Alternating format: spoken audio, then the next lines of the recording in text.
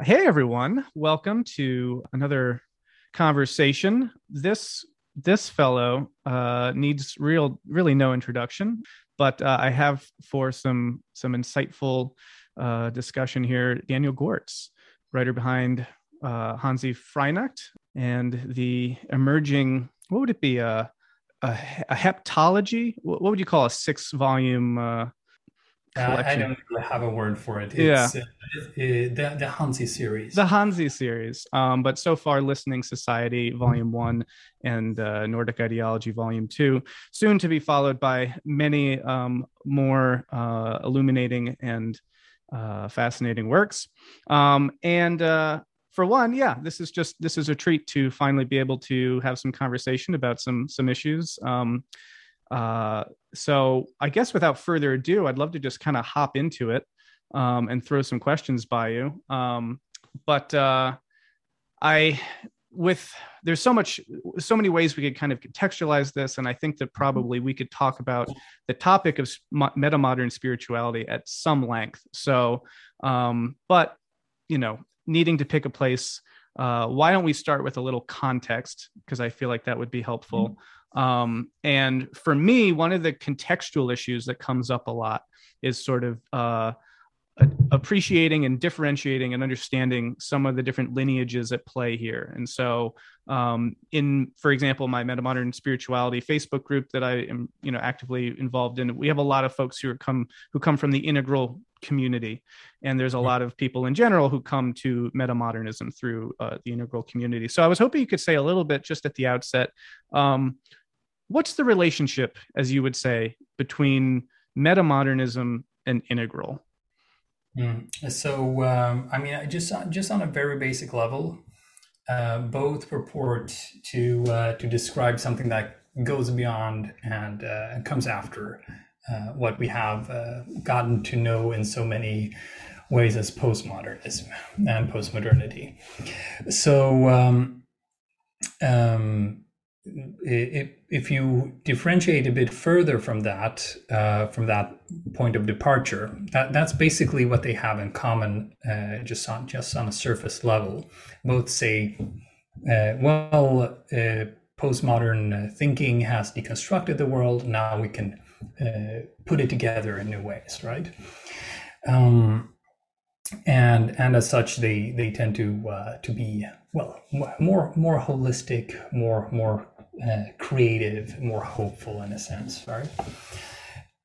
If you look at the main popularization of the term metamodernism, and as we usually think about it these days, what Brent Cooper has called the Dutch school, it really had very little to do with integralism. The two strands were not aware of each other, and probably wouldn't have found each other that relevant. So integralism has come out of the spiritual Wild West of the American continent, and out of California culture, out of Boulder, Colorado, out of the counterculture, and then its developments over decades, which spawned unique intellectuals of that brand, like Ken Wilber. And primarily, Ken Wilber gave life to that way of thinking, whereas metamodernism came out of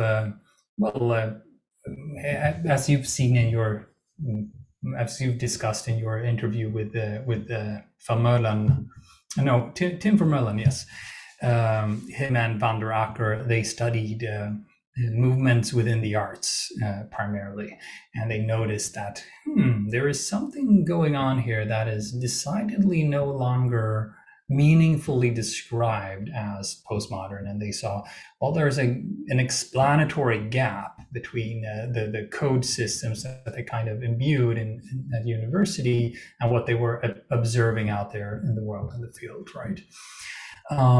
So at that point, they had really very little in common. Now, for me, I came from the integral background, not the modernist background. I was not an art scholar; I was a sociologist.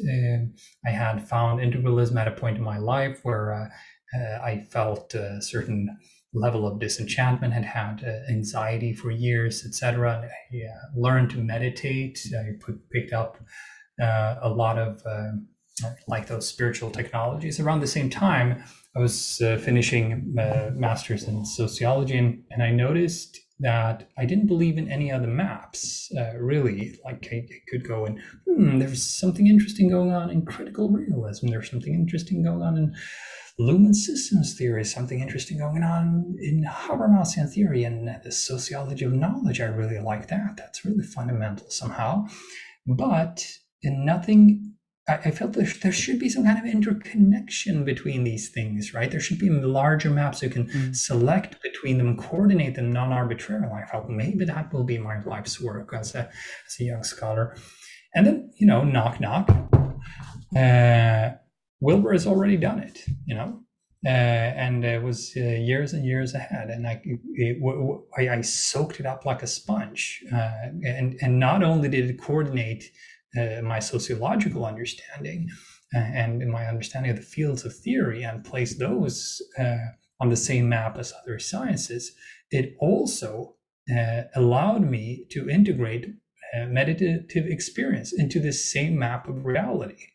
And helped me to see phenomenology for what it was, first-person experience, and see that within that there is a whole realm, and in a sense, sciences of the mind, or at least things that can be systematized and learned. And that all of these things interact in a non-arbitrary manner.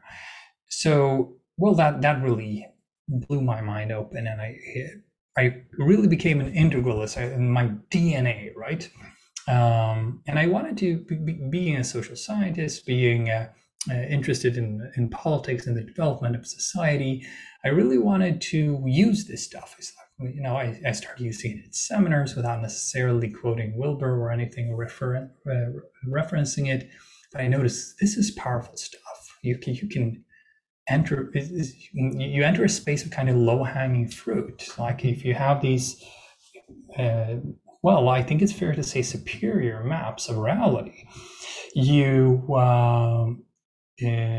see so many potentials. Like you can enter any field, any discussion, and you'll notice, they're not coordinating the maps here and here. They're missing this entire aspect of reality, or they're overlooking this thing, or they're not seeing the developmental perspective, which is a big thing in integral theory. So I felt this incredibly powerful, and I thought it should stand to reason that you could use this stuff for political change. So that's where I started, and wanted to create integral political movements and stuff in countries like in Scandinavia. But I also noticed, having worked with that a few years, that there were limitations to how well this could be used as a theory of social change. There were limits to how useful it was as a political theory, and there were also a bunch of scandals around cults and stuff that had amassed around the whole thing, and then behaviors of Wilber himself, etc. I still admire and appreciate, but he never quite apologized for those things, and those things were never quite reckoned with, there were wounds that weren't reconciled or healed, and as those cracks kind of grew, and certain assumptions that I had that you could gather the people who would be, let's say, at the integral stages of development, who would kind of get this, and that they could see something together, they didn't seem to hold up. And I also noticed that there were things about the developmental models, or we noticed, because I worked with other people, and that some people were highly complex and other people were highly spiritually developed, and that wasn't entirely accounted for. Sure, there were some theories about that stuff, but it wasn't like you didn't get that clarity of detail. So so when I found out there's another answer to what comes after integralism, which is more compelling than for instance, digimodernism, etc., which were more or less within this space of commentary on postmodernism, commentary upon itself, right?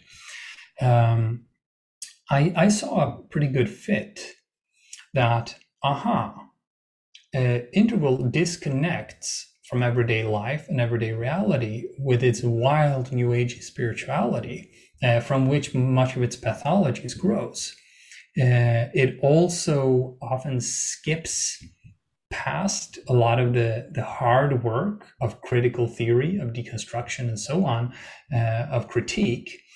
That comes from the postmodern realm, and people tend to, in the integral space, tend to be fairly allergic even to some of that, and adverse to it.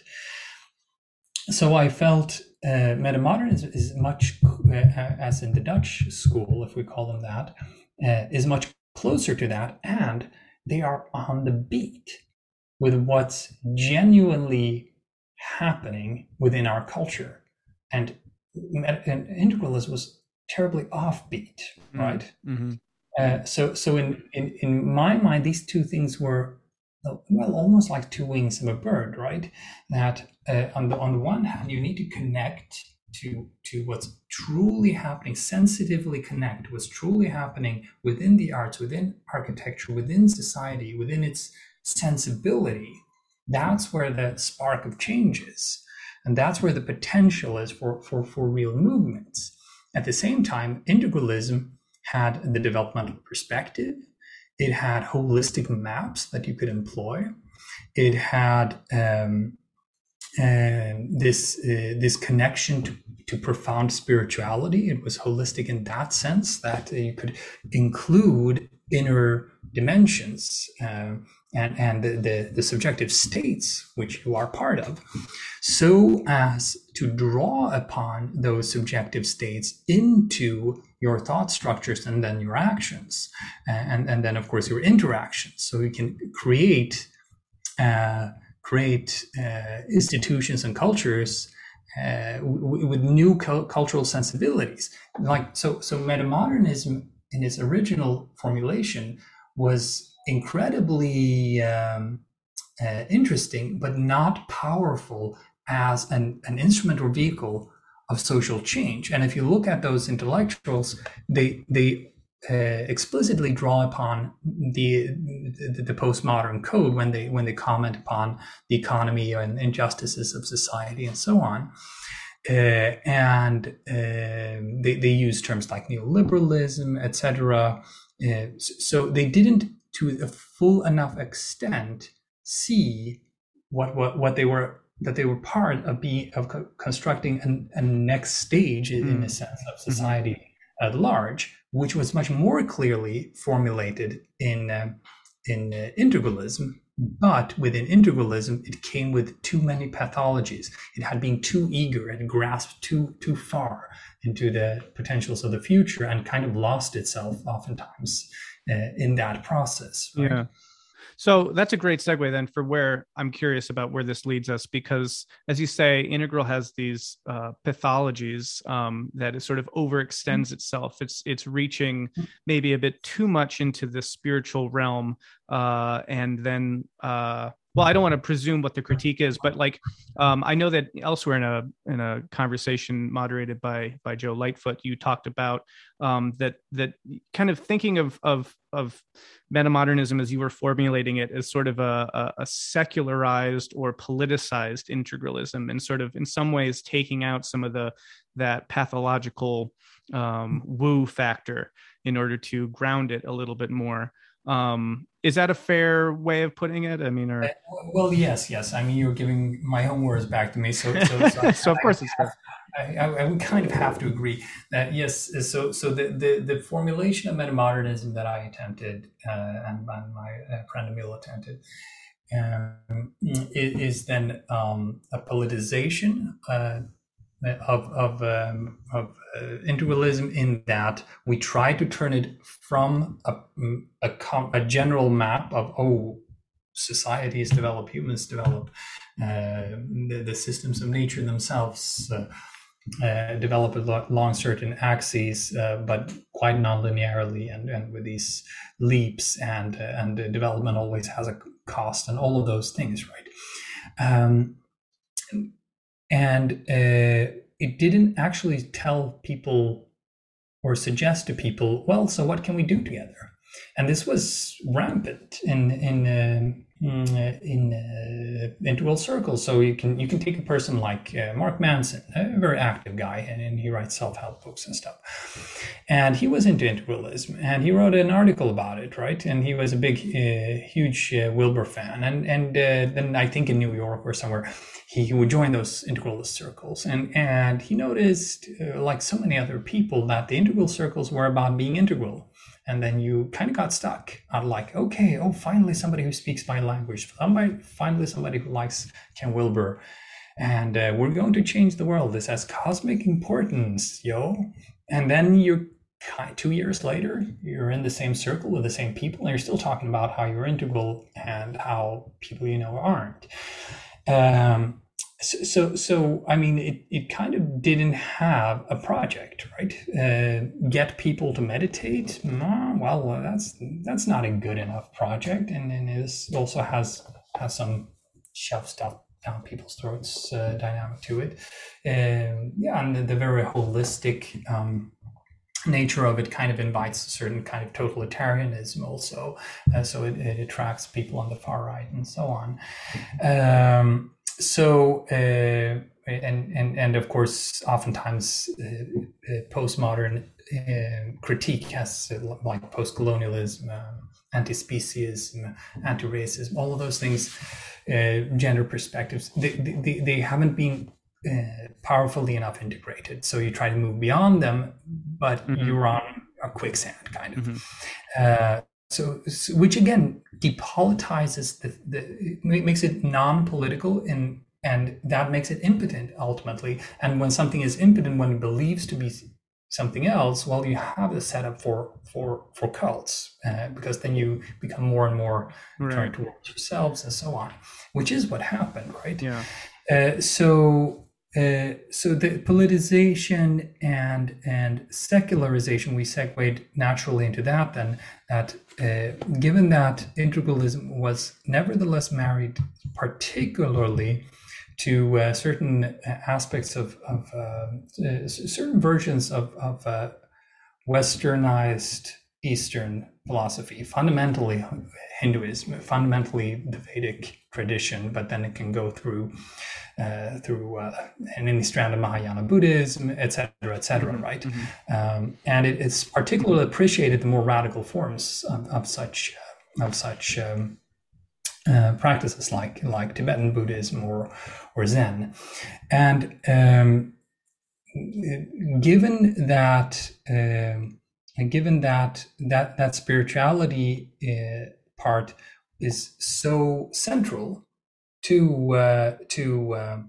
integralism as we know it, it also tends to invite a lot of woo-woo, unfortunately, which was kind of the point of the whole thing to begin with, right? That you're not supposed to believe in energies and stuff, and nevertheless, people are so attracted to the spiritual side of it that those things do come back. And once those things do come back, together with a somewhat, like, we have the perspective of the totality, right? And then you kind of think, well, and we identify with this evolutionary impulse, and whoever has come farthest than that evolutionary impulse kind of knows what the universe itself wants, and then you have the whole setup for inward-looking guru worship, right? So yeah, well, so then this for me, I don't mean to cut you off. I mean, finish your point, but I'm curious then where it all leads, because so all that makes a lot of sense.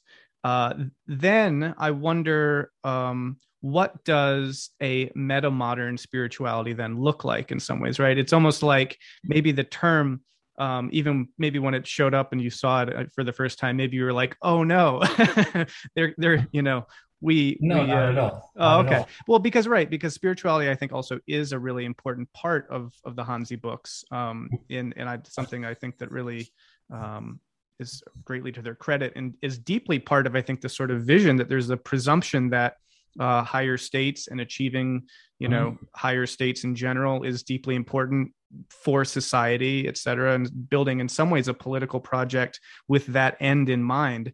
But I guess I want to tease apart then. So what is how do you parse out the woo from like an authentic, genuine meta-modern spirituality? What are the components of the latter that would look at the former and be like, no, that's not it? Well, actually, this segues to the last point I was making on the former topic, because secularized, politicized, you could also use the analogy conservative, right? That it's radical as well and wants to change the face of society and its structures and the nature of everyday life. But it's somewhat less eager and radical than what you might have seen in instantiations of the integral movement. So an analogy that fits is if the integralists were kind of like communists. They're like, oh, we're going to awaken everything. Everything is going to change. We're going to shift. We're going to get 10% of the population up to integral, and everything is going to change. The political metamodernist in mind is more like a social democrat. And that's like, okay, so maybe there isn't an overflowing revolution that is, like some millenarian promise going to flow over us around the next corner, but the directionality is correct towards a more existential civilization, towards spiritual maturity, towards spiritual connection, but that needs to be honed conservatively and step by step, because spirituality is such a powerful force that it is not easily contained within our social relationships. So that social relationships, kind of like an overloaded wire, tend to blow up if you overcharge them. Like okay, like there's this cosmic super duper truth. So then the switch is from an explicit in your face spirituality with an aesthetics that comes with that. So Alex Gray paintings, like well, they're basically from the inside of an LSD trip, right? And beyond that, right? To these much subtler moves that are within the artworks that are analyzed by Vermeulen and Van der Acker and their whole community. They showed it in literature, they showed it in painting, they showed it in movies, they showed it in music, they showed it in architecture, how the spiritual is implicated. So that, for instance, you sprinkle little lamps around the city landscape, so it looks like stars, for instance, and somehow you subtly enchanted the urban landscape a little bit, right? Or you open up certain space, you use modern or you use contemporary architecture to kind of create a sense of subtle awe, like that whoever then feels ready for that, or whoever can pick up on that signal, feels a certain connection and inspiration, and for the others, they can just leave it alone, right? And they don't feel pressured, and they don't feel that need to resist it, right? And they don't have to believe wild promises about what's possible to experience as a conscious mind. Whereas integralism kind of presupposes that you have to believe in those wild promises. And all the people who do not have such spiritual experiences, which is majority, are going to think you're phony, even though you're not. And worse, some of them are going to be phony, or maybe they actually did have some awesome experiences and they kind of build an identity on it, and now they're invested in other people think they have it, and right. So the conservative or responsible way of using this incredibly powerful force that is spirituality is through is through a responsible implication of it that is constructed so it shines through between the cracks, kind of, right? You never throw it in anyone's face. You don't shake people like, come on, wake up. You subtly invite by creating generative conditions that invite towards a more cosmocentric worldview and towards the higher states, is that a right? is that a means to an end though, or is that would be the ideal? Would be you could walk through the world and not have any spiritual inclination or experience whatsoever, but maybe if you did, you'd see it? Or is it more just like this is sort of an incremental? This is how we move towards a society in which spirituality is more pervasive and experienced. So I would say both and. The both and is thus that we probably do need for our sanity, health, and survival a more spiritually rich society. We are spiritually impoverished and we are alienated, and there's something profoundly tragic about that, right? And we need to address that issue. On the other hand, metamodern spirituality, as suggested in Hansi anyway, is that it doesn't view itself as superior to non-spiritual life. So if you have a family member and they don't have any spiritual inclinations at all, there's not a sense of like they haven't woken up, or like spiritual life is superior. This is what life is supposed to be like, right? Mm-hmm. And the other person lives in Maya or illusion or something else.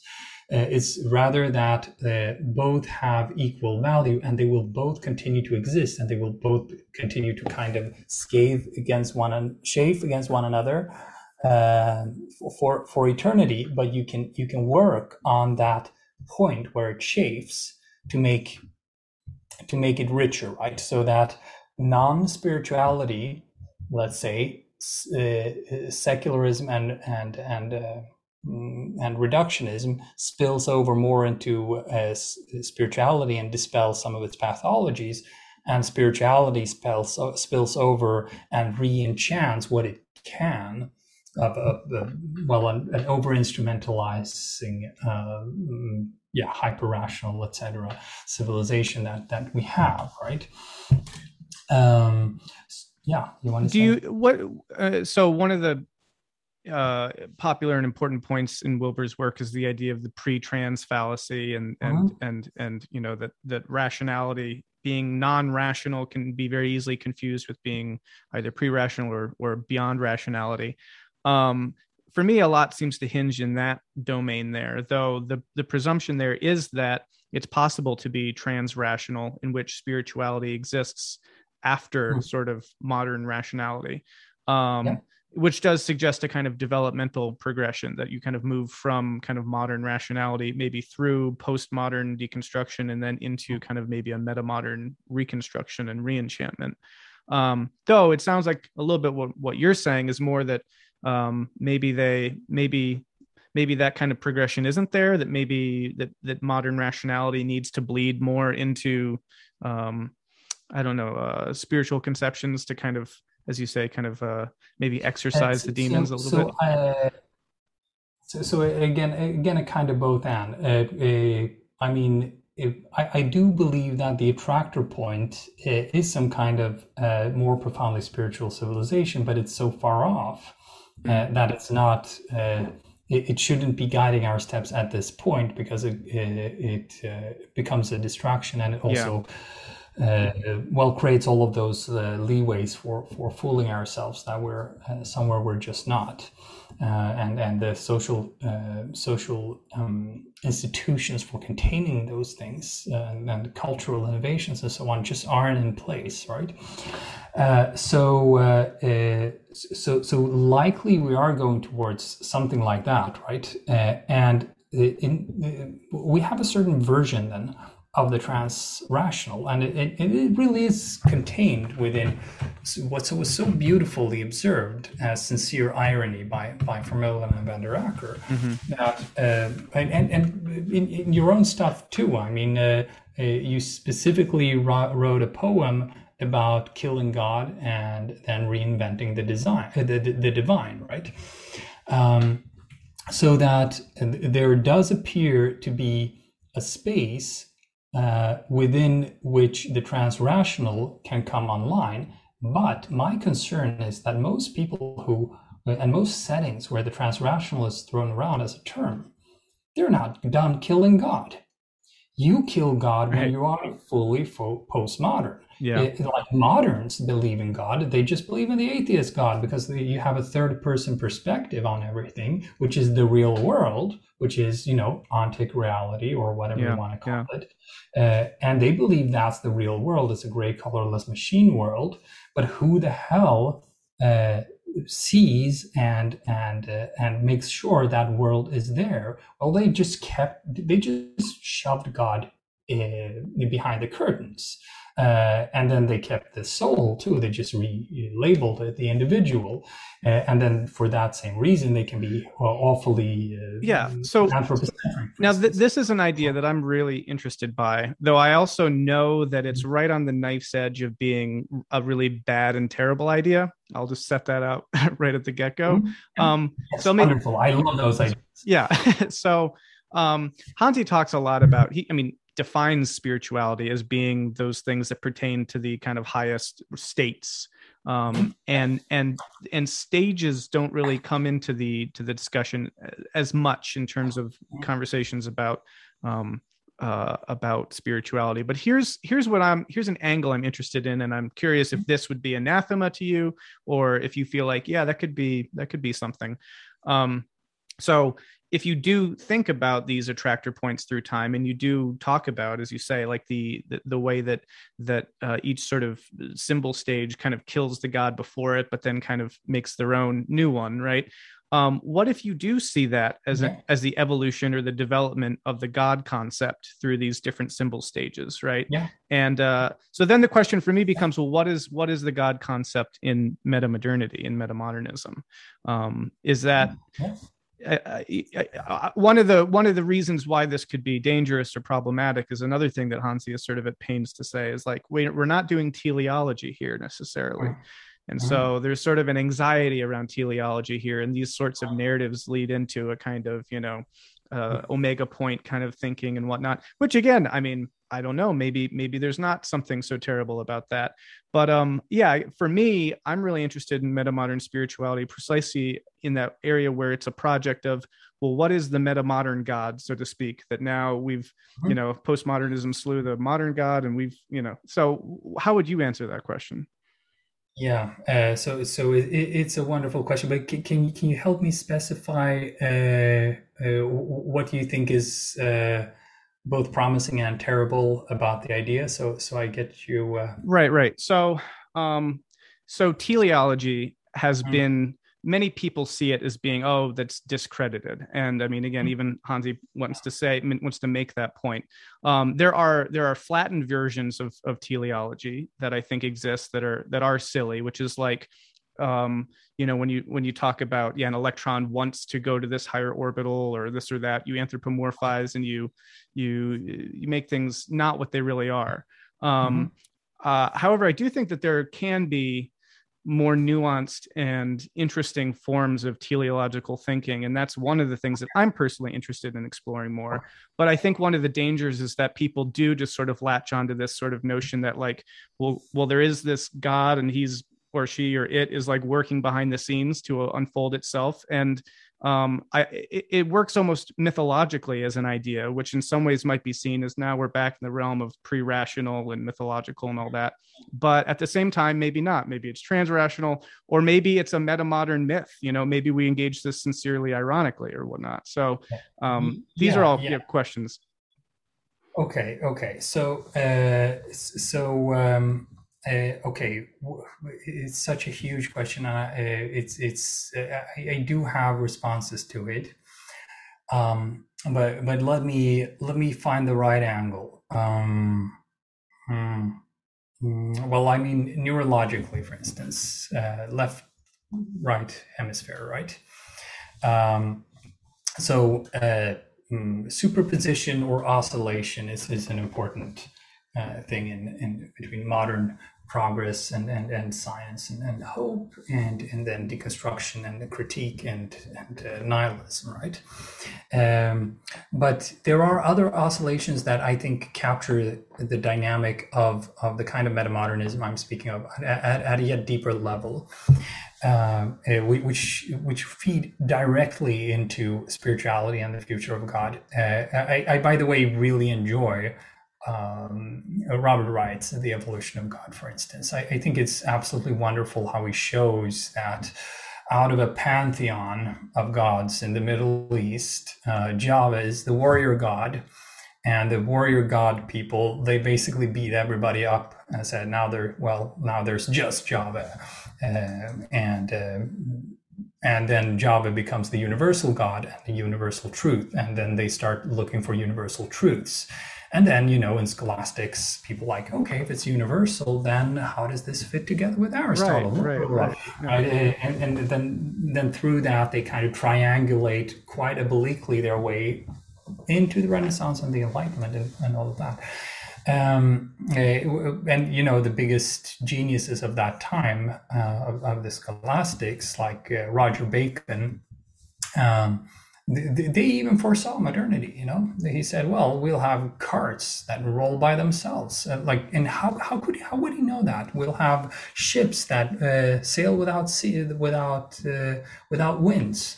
Well, he didn't imagine the mechanisms. He just imagined the cultural mechanisms through which we would find higher and higher truths, right? That would be applied. The dangerous teleology is not to see attractor points, it's to see one attractor point, an omega point, and think that you're it, and that's bad news, because hey, we are very limited. One pair of eyes, one pair of ears, like there's just no way I can have perspective enough to see the attractor point, right? But you can have it's kind of like in social science, you have middle range theory, like as a huge reaction to grand theorizing that, but you can still, with statistics, see this and this and that mechanism, it applies here and there and there. Well, okay, so then this middle range theory helps us predict the world, and then we can steer our ships better, right? So it's kind of like that. You can see many attractor points, right? And or suggested attractor points, and you can hold them somewhat more lightly, right? Hold them religiously. Oh yeah. Let me get back to that about the two parts of the brain, right? That I know it's a simplification and everything, but it also holds a lot of truth. People have experienced strokes in one part of their brain, and then voila, something opens up in the other part, and so on. And the conceptual side helps us to be very reductive, right? And to think complex thoughts and to basically pick the world apart and then put it back together.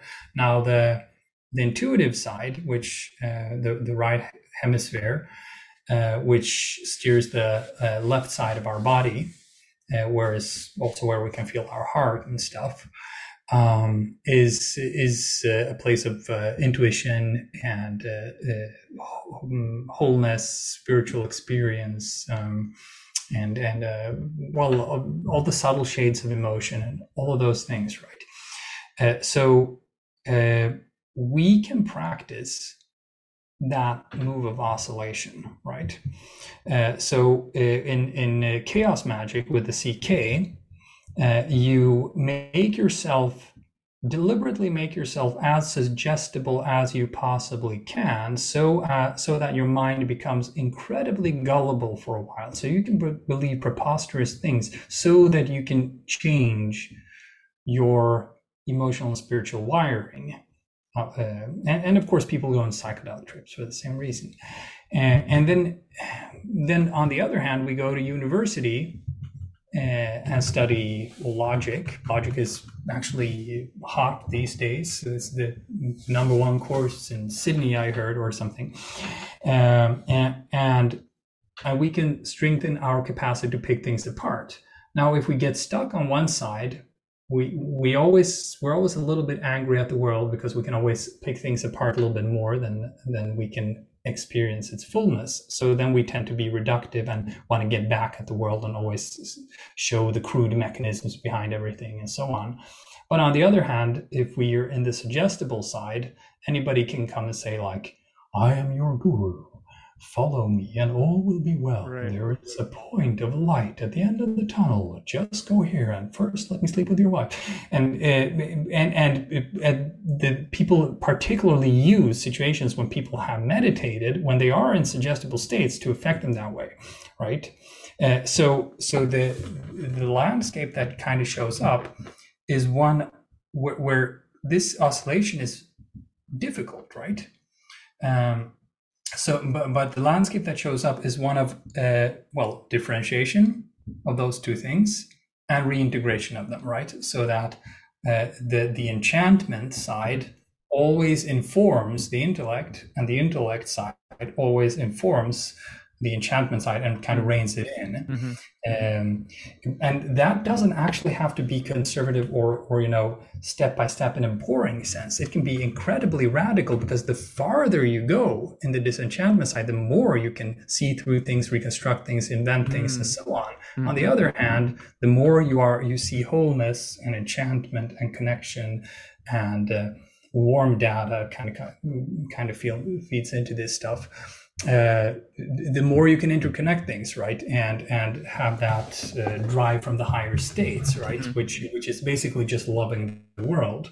If you don't love the world, what are you using all that intellect for, right?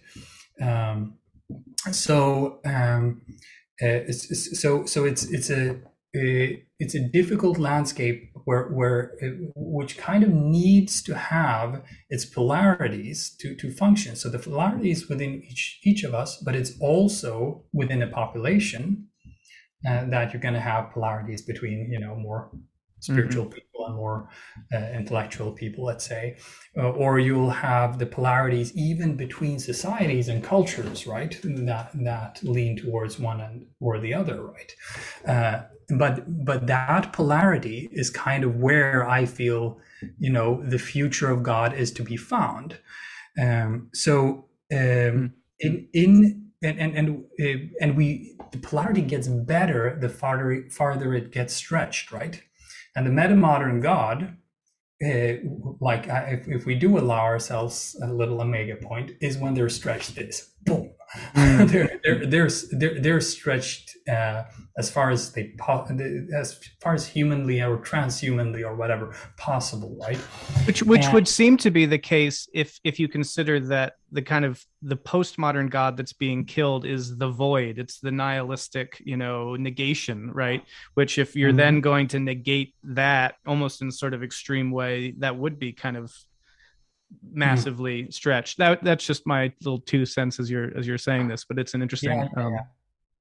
So I mean, you might have heard me talk about this on another podcast, but my suggestion for such a God would be a God that is wholly sacred, yes, but their form of sacredness. Well, first of all, it needs to be multidimensional. So this is nice in syntheism, for instance. So, the God can, or there are versions of it in interrealism as well. They have first, second, and third person God and stuff like that. But in syntheism, you have atheos and pantheos and entheos, God in your experience, and one more theos maybe, or Cynthios. Cynthios, yes. It needs to be multidimensional, but at the same time, it needs to sustain critique, right? So it's another form, like in Durkheim, as sociology of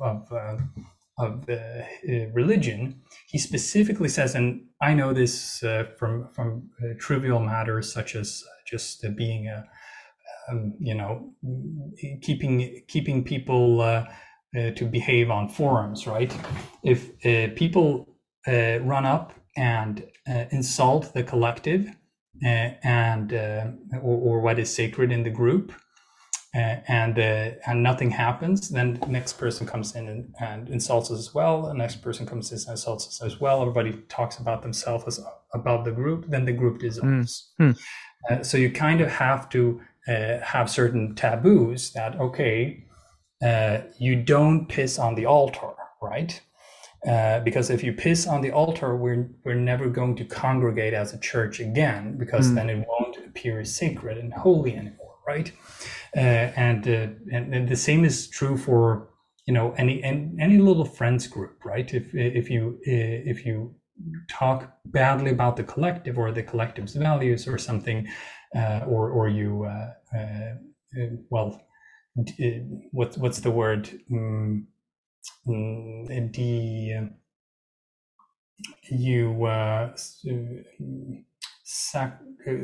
Blaspheme. Blaspheme is a good word. I was looking for desecrate. You desecrate the shrine, right? Then you kind of kill it off.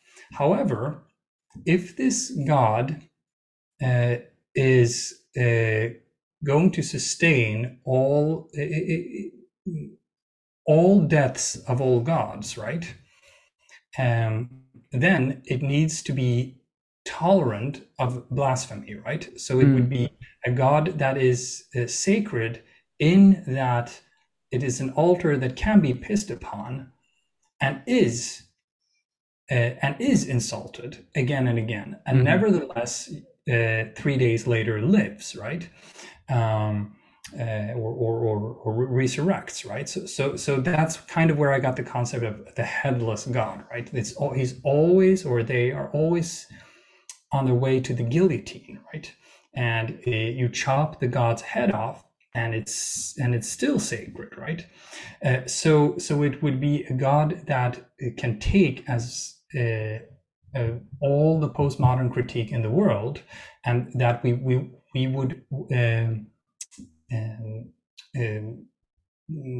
would differentiate ourselves from by critiquing it, right?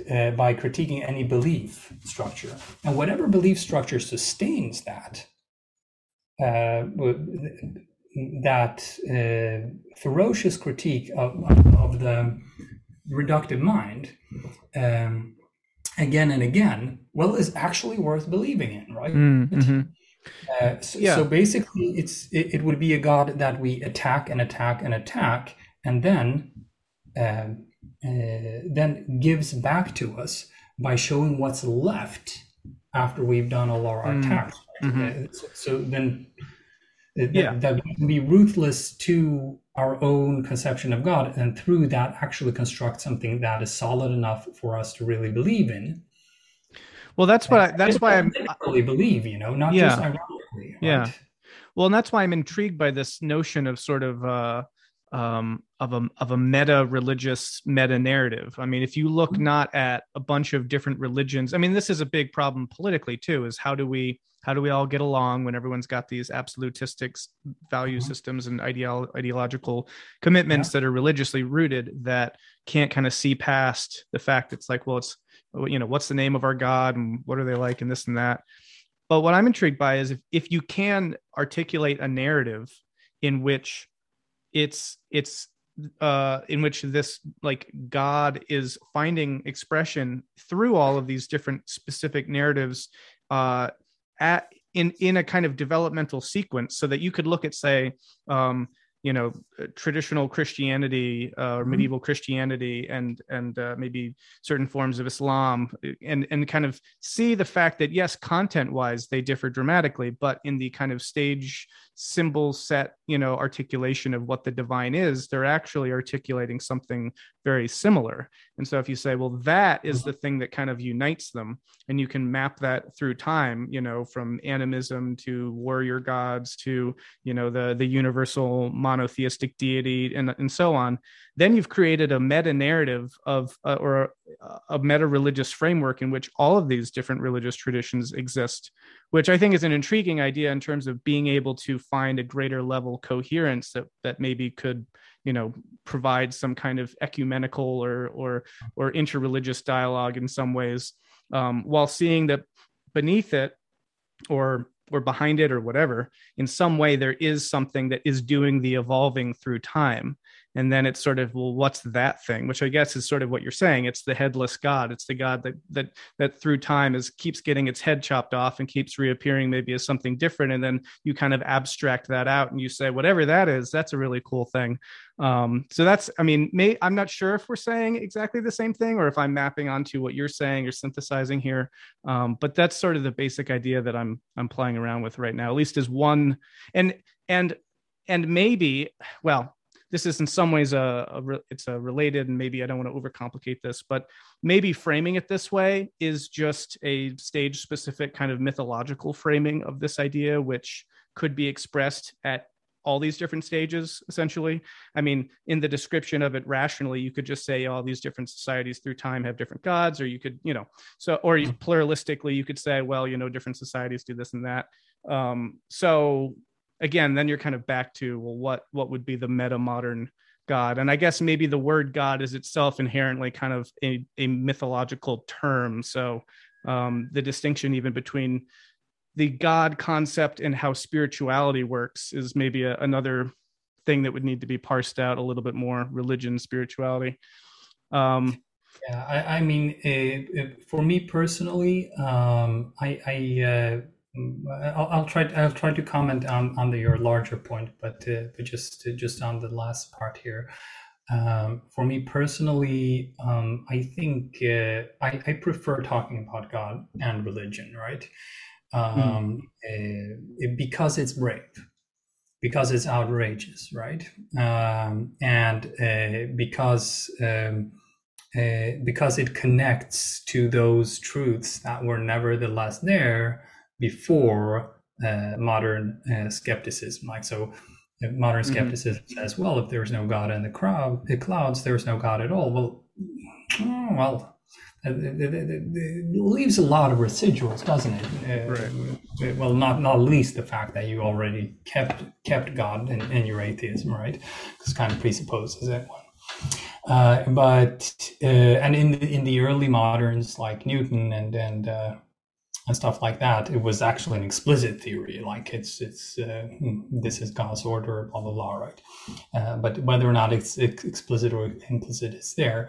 But what I mean is there are truths which, I mean, Jordan Peterson, who I'm not such a big fan of, but he makes a good he does a good job with differentiating between existential truths and, you know, literal truths, and that within Christianity you find plenty of existential truths that you're unwise to jettison just because you don't buy certain parts of the mythology, right?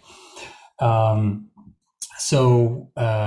don't literally buy them anyway. But to get to those truths, you have to at least take the mythology seriously enough, and that takes an ironically sincere stance towards them, right? So I prefer religion, I prefer God, and I prefer even say religion to spirituality, because spirituality, as I've defined it, then pertaining to the higher states, whereas religion, well, the whatever interconnecting principles, that fundamental principles you have of reality itself, right? And your place in it. Well, that's it. I was going to ask you about that actually, because I felt this thing in the background that was there in the listening society, which was certain kind of for lack of a better term, like a metaphysical framework that just wasn't. It's like we're not going to necessarily go there. We're not going to touch that. In some ways, we're going to say, well, I'm not quite trying to get all metaphysical here, but it did seem to be in there, like if that makes sense. And and this is maybe for me how you could start to parse, like so if spirituality is first person state subjective, then what sort of metaphysical ideas or commitments are kind of lying behind all these ideas, if that makes sense. And that might be where you'd locate some of this more religious language. Well, yeah. The idea would be that the higher states, you actually, not necessarily in an empirical sense, but in a post-rational sense, you see the world more clearly, right? That there is a higher or deeper truth to them, and by definition, the lower states are when you're stuck in some kind of illusion, right? So that the higher states that we experience, the greater truth of the universe and it all, we're actually expressing and seeing and acting upon, right? Mm-hmm. And if you take Jesus, like it's difficult to say about the actual historical person, but it appears as though there has been running around a person like that, and that he had a stunt of some few months of his life, around 30, where he was just on a roll. He was in high states all the time, right? And the things kind of just flowed out of him because, well, he just saw the interconnections, right? He's like, whoa, we're all interconnected. We're all God. I'm the Son of God. Like we should be loving each other. We have no reason at all to judge one another. We don't have to chastise each other. We have to purify our own minds. Blah blah blah blah. Like, and how did he reach through to all of that? Was it through philosophical discourse, painstakingly putting one thing together? No, he had no access to any of that. He just downloaded it by virtue of spiritual experience, right? And that's the carrying capacity of the New Testament, really, that it came out of somebody having really high states for a longer stretch of time, and just being in a fury of enacting that stuff, right? Right. So wouldn't a meta-modern society be one that is actively cultivating basically a higher God concept, which is to say more clear understanding of the world as it is, which is an expression of a deeper truth, that in whose context, or in which context whatever God concept is present there would be presumably of a more lucid and more illuminating form, which is to say that maybe the God concept has evolved. Is that a fair? I mean, again, I have to answer with the boring yes and no, or both. The yes part is that,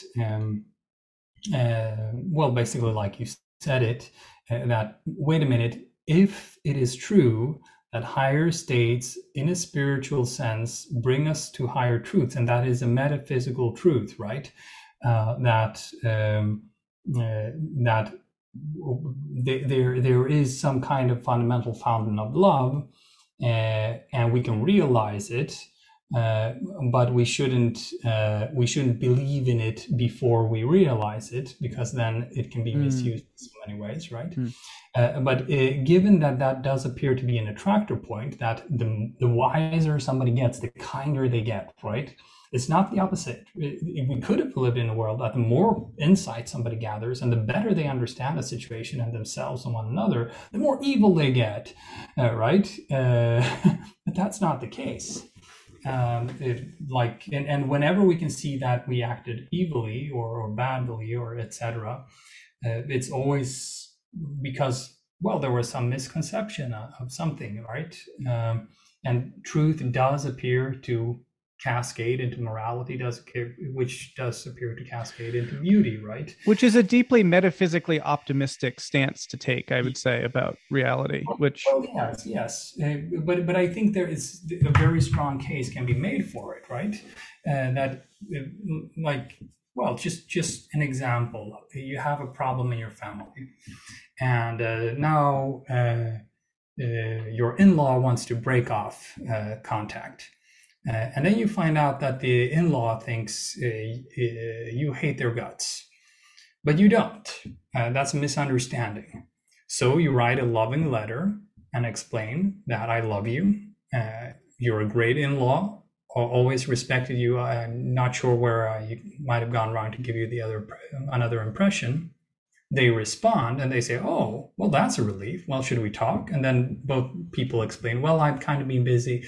So that's why I haven't visited. And I went through a crisis. That was what kept me so busy. And the other person explains, well, yeah, and I went through a major depression. So I saw the world in really dark shades. And that's why I interpreted it that way. And you understand each other. And then, not always, because understanding is imperfect, but on average, and over time, better understanding of the truth tends to lead to a better loving relationship and mutual understanding, right? So this is a question I wanted to ask too, and probably I want to be wary or cognizant of time too. So maybe this can be one of our concluding points or avenues of inquiry. But I'm curious. In the Hanzi model of these different 4 kind of areas of development, one of the really important ones is cognitive development in the model of hierarchical complexity, the MHC, which is really important for really the whole kind of broader program and model and everything like that. And I think a very fascinating and profound thing in itself.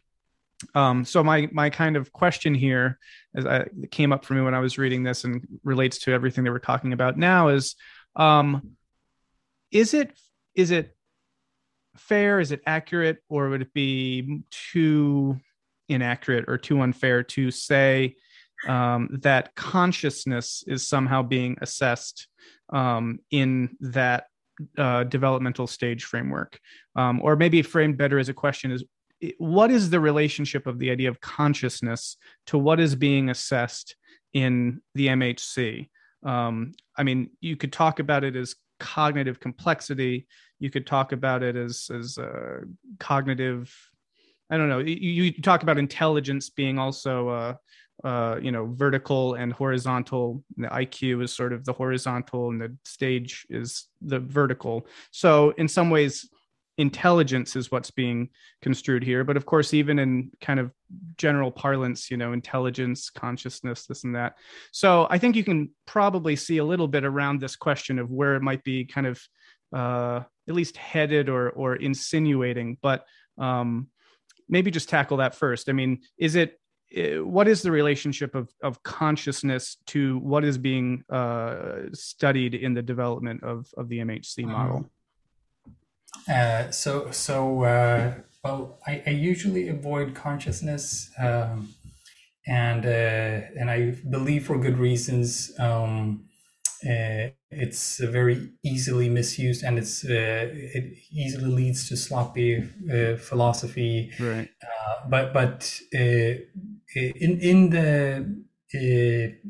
I do feel that metamodernism, from the from the philosophical engine that I try to operate it and enact it in the world, does lean towards some kind of at least openness to pantheistic visions, meaning that neither consciousness nor extended reality in extensia is fundamental, but that they co-contain one another, some kind of fractal, that we have no instances whatsoever of any object that we have experienced outside of consciousness, hence consciousness touches on all objects of extension, all material objects in space and all of that, and time. At the same time, we have no instances of consciousness that does not seem to be materially bound. So that it appears that consciousness is, in a sense, a function of matter and its configuration itself, right? So both of those things appear to be equally true, and both appear to be equally fundamental to the nature of reality. And then consciousness would probably not have arisen at any one point, because you could easily imagine a world of robots which were still self-organizing. So they must have had the quality of consciousness, in some sense, must have been there to begin with. So that's a metaphysical part of the philosophical engine that I operate. However, in Swedish, for instance, and other languages, we have a difference between consciousness and consciousness,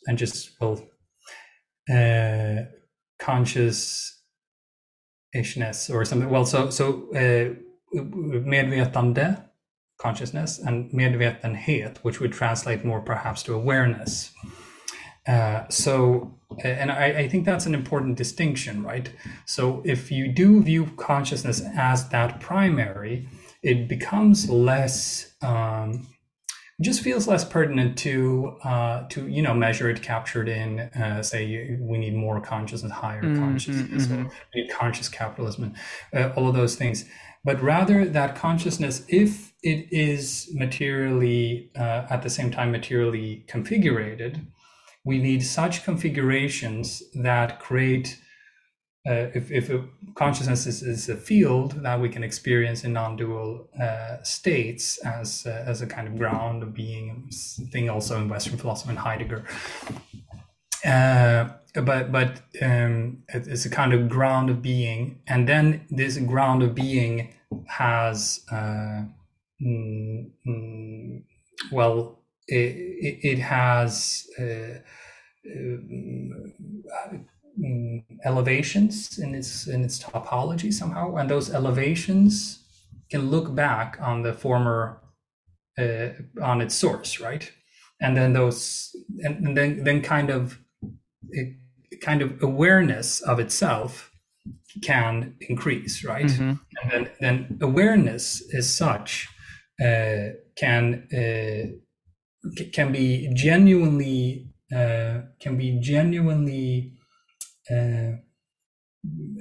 differentiated into those different forms of knowing. So knowing itself as an object would be complexity or hierarchical complexity. Knowing itself as a feeling subject would be the development of depth. And knowing the nature of itself, or the source of its own consciousness, would be the states, right? And knowing the different code systems with which to describe oneself, for instance, picking up, I don't know, psychoanalytical theory or something, would be a collective vision of the self, right? So that these are increases of awareness, but we kind of leave the sacredness or the inviolability of consciousness intact. And I think it's an important point also in the sense that, so yes, I'm a developmentalist. I do believe in developmental perspective. I do think those provide us with a sense of direction. But at the same time, there's such a thing as developmental violence. I don't know, Europeans of the 19th century, they saw that they had a more universal order than others, and then they colonized the hell out of the world, and we're still paying the price for it, right? Collectively, and we're still haunted by those ghosts, for instance, in the form of Chinese Chinese revengism, right? So I feel that that well, this really goes back to what you said earlier, both about the developing God and about meta narratives or meta religions that can interconnect religions. That to do so non-violently is to actually just establish those rituals and practices and theologies among those who they resonate around, and from there on, just interconnect other faiths in manners that are resonant or meaningful to them, right? Or mutually resonant or meaningful, because you can still learn an infinite amount from any of the thousand plateaus, kind of, right? Right. Yeah. No, I mean, there's an inherent danger, and maybe this is the developmental violence that you're gesturing towards, is that if you start to conflate or correlate, cognitive complexity, and therefore your grasp on ultimate truth, and thus like your divinity or your sacredness or something, then you're in some scary territory, right? Because then that does lead to these sorts of or at least opens the door to a whole bunch of misuses of these sorts of models, which, I mean, again, Hansi's always in some ways walking that tightrope of acknowledging that these are dangerous ideas and therefore need to be applied correctly. So that there's a lot hanging on these issues, and it's very important that, but we also can't risk the opposite. And in my view, in the sense of needing to re-enchant the world, broadly speaking, and the need to, do something about the alienation, then yeah, the scope of meta narratives does seem to be kind of incumbent upon us to start to shape and to try to, clarify a bit. And so, while acknowledging that they're dangerous ideas, so with that kind of postmodern, not quite, well, in some ways an incredulity towards them, but certainly a skepticism or a hyper aware, just a hyper awareness about their potential pitfalls and dangers that we've learned from the history of modernity and totalitarianism, but also being able to say, well, but these are meeting certain urgent needs of our moment, of our society, in ways which, again, Hansi articulates in many ways himself. Well, yeah. So given then that there isn't actually we don't subscribe to, like, for instance, Eckhart Tolle. Like, Eckhart Tolle has the highest consciousness, and now the world is going to raise consciousness, and we're all going to wake up, and then we're going to live in an enlightened society, etc. Right? Because it is imperialist. They're not wrong, right? In whatever way or form it takes, right? And at the same time, and here's really where sincere irony and proto-synthesis is important. At the same time, we should do our best to say our highest truths, right?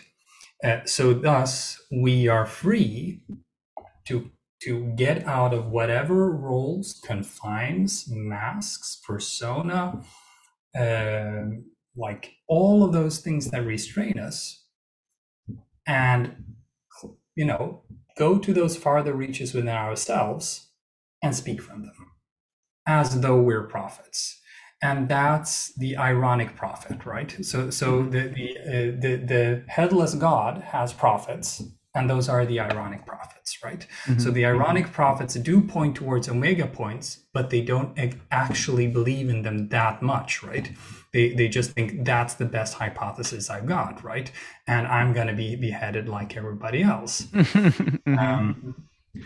So that's a huge difference, right, from the post-Faustian or traditionalist religions, where when Mohammed did move a mountain and he came back, and now he had the word of God, and now nothing else really needed to be said. And then after that, you can fight about interpretations. but you can actually fight about the word of God. Whereas we just pretend for a moment that we can speak as prophets or speak with the voice of God, and I think that's kind of part of what you're exploring in your series. Yeah, very much.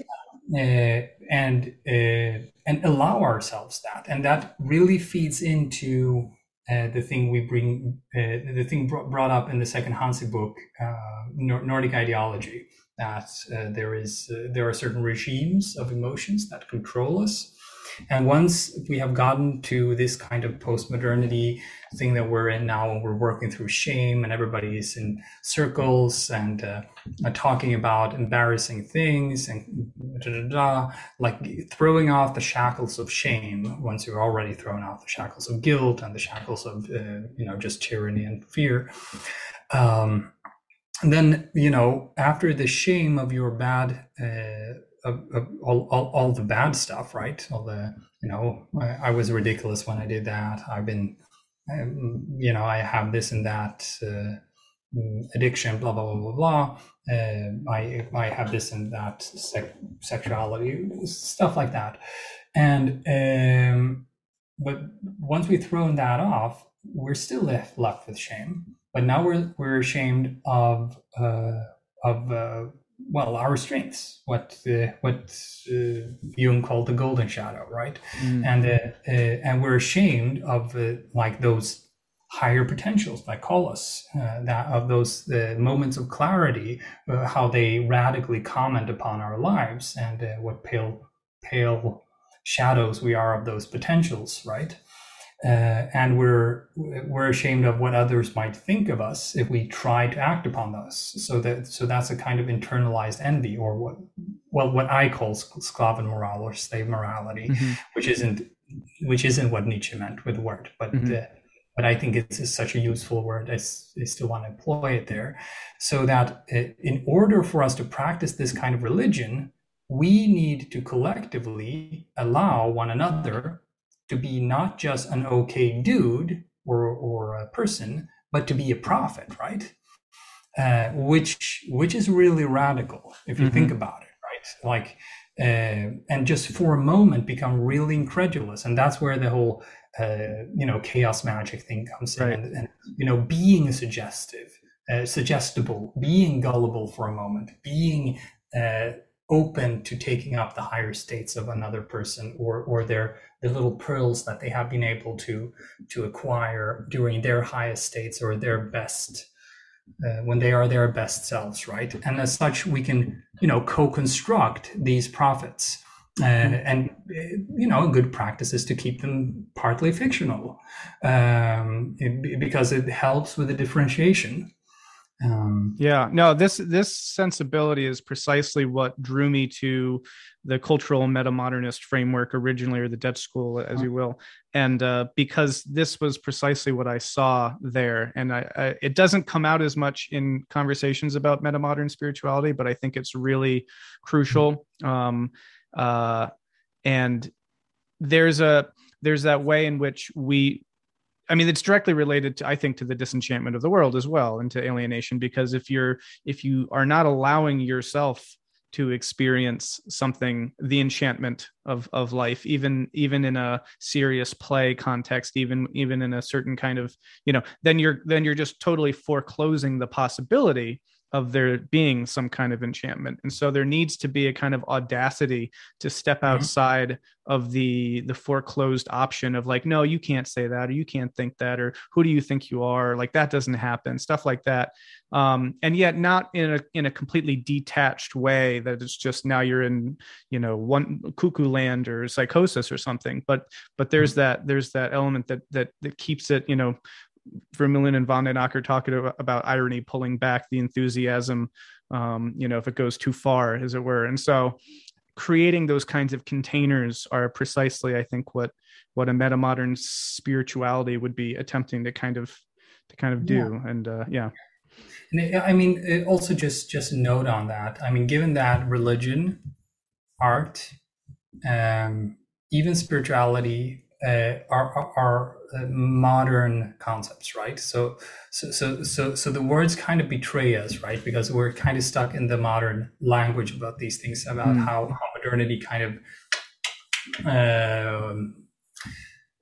well, Compartmentalizes. compartmentalize the world, right? Well, I mean, there was a lot of merit to that, and then stuff like Confucianism is a religion, is not, but it's still kind of gets squeezed into that category, right? And the kind of religion of the future, like the arts of the future, are likely to escape out of those confines, right? So I'm thinking of ways to set our souls on fire, but that's not as in a permanent revolution, because there's movement and institution and falling in love and all of those things, radical things, they happen during the movement phases. But we are in a movement phase. Things are moving. We are changing. So it does make sense for us to have that fire now. But then you can draw on any of the qualities, right? So the piety of Christianity, like the piety of the missionary, or the monk or the nun, right? Or the saint, even better, the saint is the best picture, right? Or the Buddhist version, right? Some of purity of mind, right? Purity of intention, or non-attachment, right? Or you can draw on the occult, right? On I don't know, Satanism or something, and like just the fire within, the will, etc., like the fierceness, the carnal, or revolutions, that like, and it's kind of my favorite, actually. We can reconstruct the fire in the eyes of the revolutionary. That okay, so maybe I'm not actually going to run up on some barricades and fight city guards, but I am an enemy of modernity. I do believe that modernity is beautiful, but just like the Roman Empire was. But I have to be against it, because it's also untenable and unethical, right? So I have all the right in the world to just get that mad stare for a moment or two, or even more prolonged, right? And just feel into that fire. And I feel, as a metamodernist community, we haven't quite gotten there. But I do believe that if we do find the right rituals and modes of containing and constructing and restraining those things, we can draw on those energies, right? Yeah.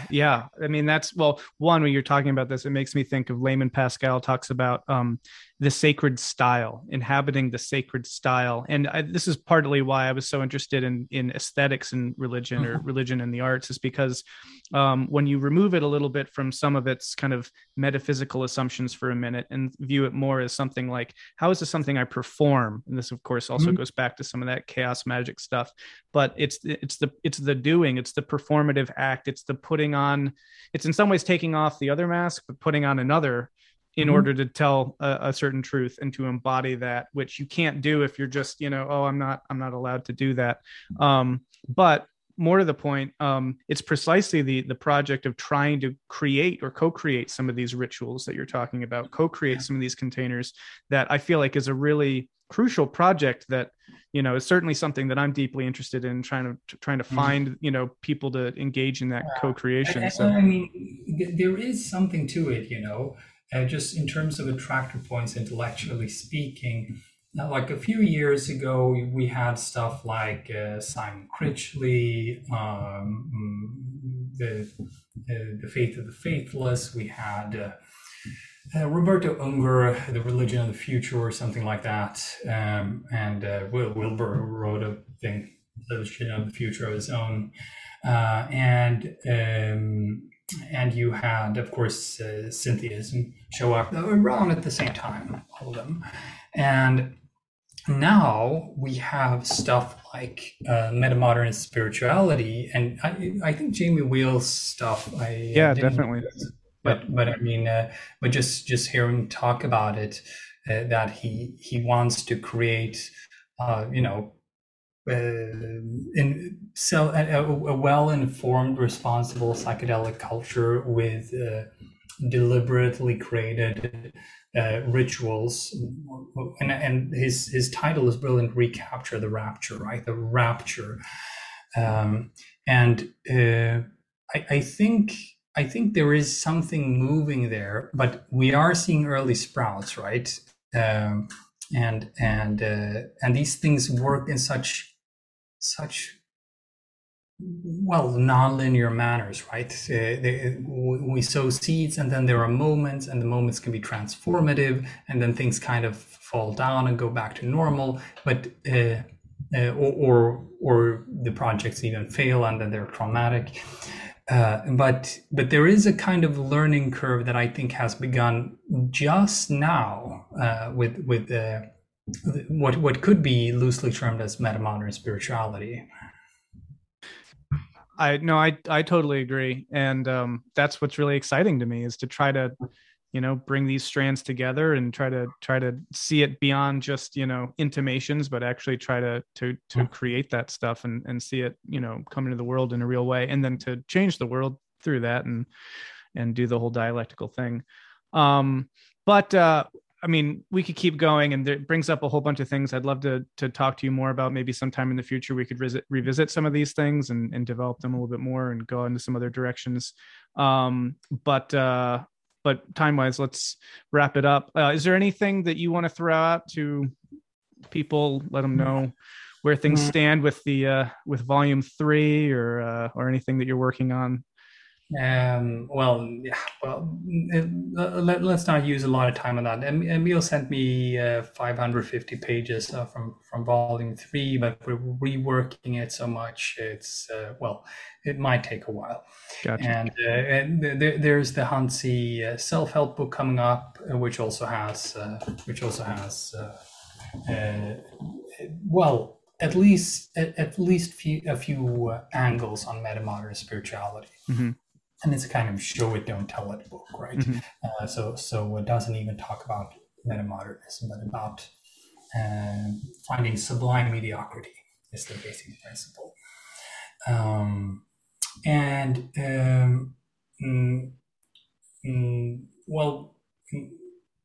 Yeah, I mean, just on this topic, I think there's it has arrived a kind of priesthood of metamodern spirituality. I think you're definitely part of it. A friend of mine, we can talk about that later, wanted to have a little certificate as a metamodern priest to show his grandma, who thought he should be a priest. But I love it. Took another direction, so we can come up with a little fun performance ritual for that. But I mean, I just also want to mention Will Franks and Julian Davies, who I feel have contributed impressively to this field, and I think somehow this should be organized in some kind of network that begins at least to work with rituals. And if you look at these Triple H populations, hackers, hippies, hipsters, there's the fourth H, the quadruple H, hermetics. Right. So this particularly kind of draws the hermetics. People are interested in the symbols and the occult and stuff like that. But there is something particular. Well, there's for all four, but particularly for the hippies and the hermetics and a little bit the hipster types, something to come around to there's something that needs to be constructed, right? Some kind of religious practices that are invented in situ, like they're invented then and there, but according to certain formulas. So they have certain stable elements and certain creative elements, right?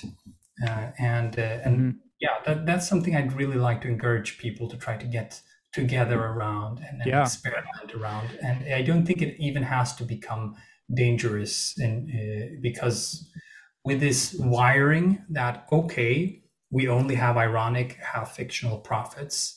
We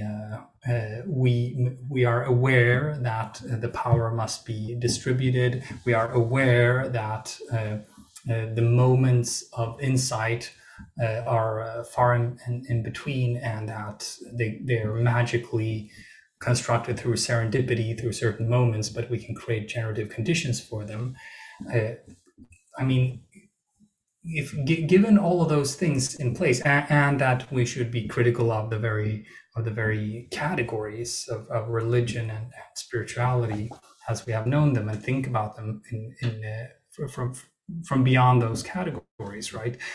Um, well, I think there's something there that I'd be very, very curious about. So I just want to throw that out as Yeah. No, whoever's listening, right? 100%. I mean, so many thoughts there. Just real quick. One is just that, so like I have a place now that I'm operating called Sky Meadow Retreat, and I would love it if these sorts of things could happen in person in situ, and like get together in the flesh and do these sorts of things, both the work and both the creation of the rituals and the rituals themselves, so to speak. But also being aware of the fact that so much of this community is sort of in a diaspora kind of around the world sort of context. So trying to do things in situ in many ways is going to look like doing them online, doing them, and trying, and whether that's in social media groups or in YouTube videos or whatever, or Zoom calls. I mean, some of these rituals are probably going to be digital rituals of some kind or another, which has pros and cons. And further, yeah, I'm super. I mean, Julian Davies in that Towards the Metamodern Spirituality article is really fantastic. He's going to be on the podcast soon, I think sometime in the next couple of weeks, and he's great. Will Franks, similarly, he actually reached out to me many months ago, and he's just brilliant. And I know that he and Julian work together. And so he reached out to me because he'd found some of my work, and there's just a lot of synergy there between all that. So I agree. I mean, that's a great idea. And I'd love to, maybe I just need to start facilitating those sorts of conversations more in terms of getting into the actual logistics of it all. But yeah.